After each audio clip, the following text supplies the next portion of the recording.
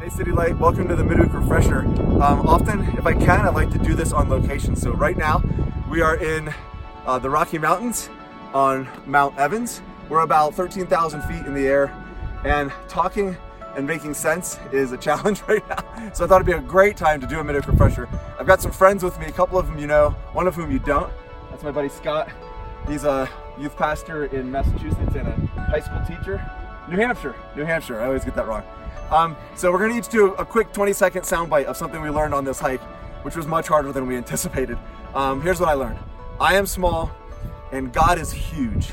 And I just look out at the expanse, and Nathan, you can pan away from me, but like, if you look out here at the cliffs and the lakes and the mountains, and these mountains are so much bigger than me, and this is just one mountain in one state, in one country in the world.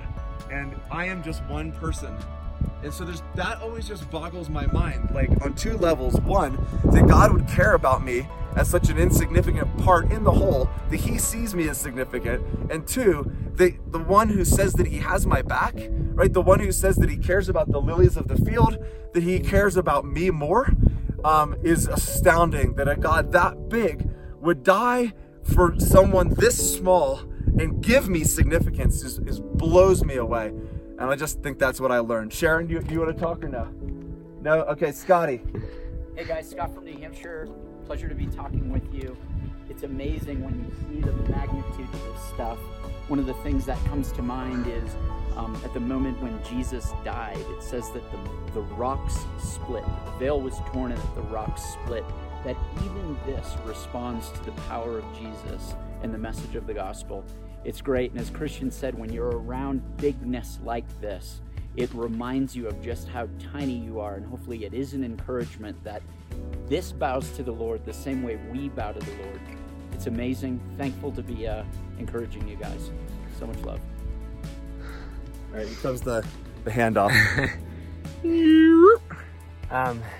Yeah, definitely the smallness of us is something I was feeling too, but also just I was feeling, just as soon as I stepped into this environment, just feelings that I haven't experienced before. Just a few moments ago, looking at this, starting to cry because I'm a wuss. Just feeling something I've never felt before, and I think there's in my head I like to put an emphasis on thinking and conscious decisions, and like the power of my own will. But at the same time, I need to respect the fact that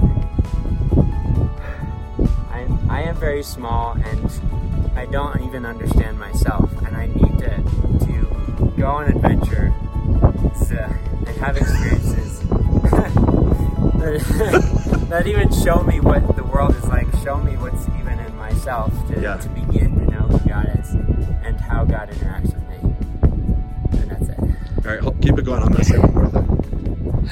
I feel like we're moving so slowly, like the astronauts on the moon, walking on the moon or something. Of course, if we do fall, we could. Hey, one more thing. Another thing we were talking about kind of together, so I'm not going to claim this, but we were talking about how important it is to do hard things together, right? And you know, climbing a mountain is always used as an analogy or an allegory of life. I'm so glad I didn't do this by myself. And sometimes I do go hiking by myself on these trips, but this would have been really hard.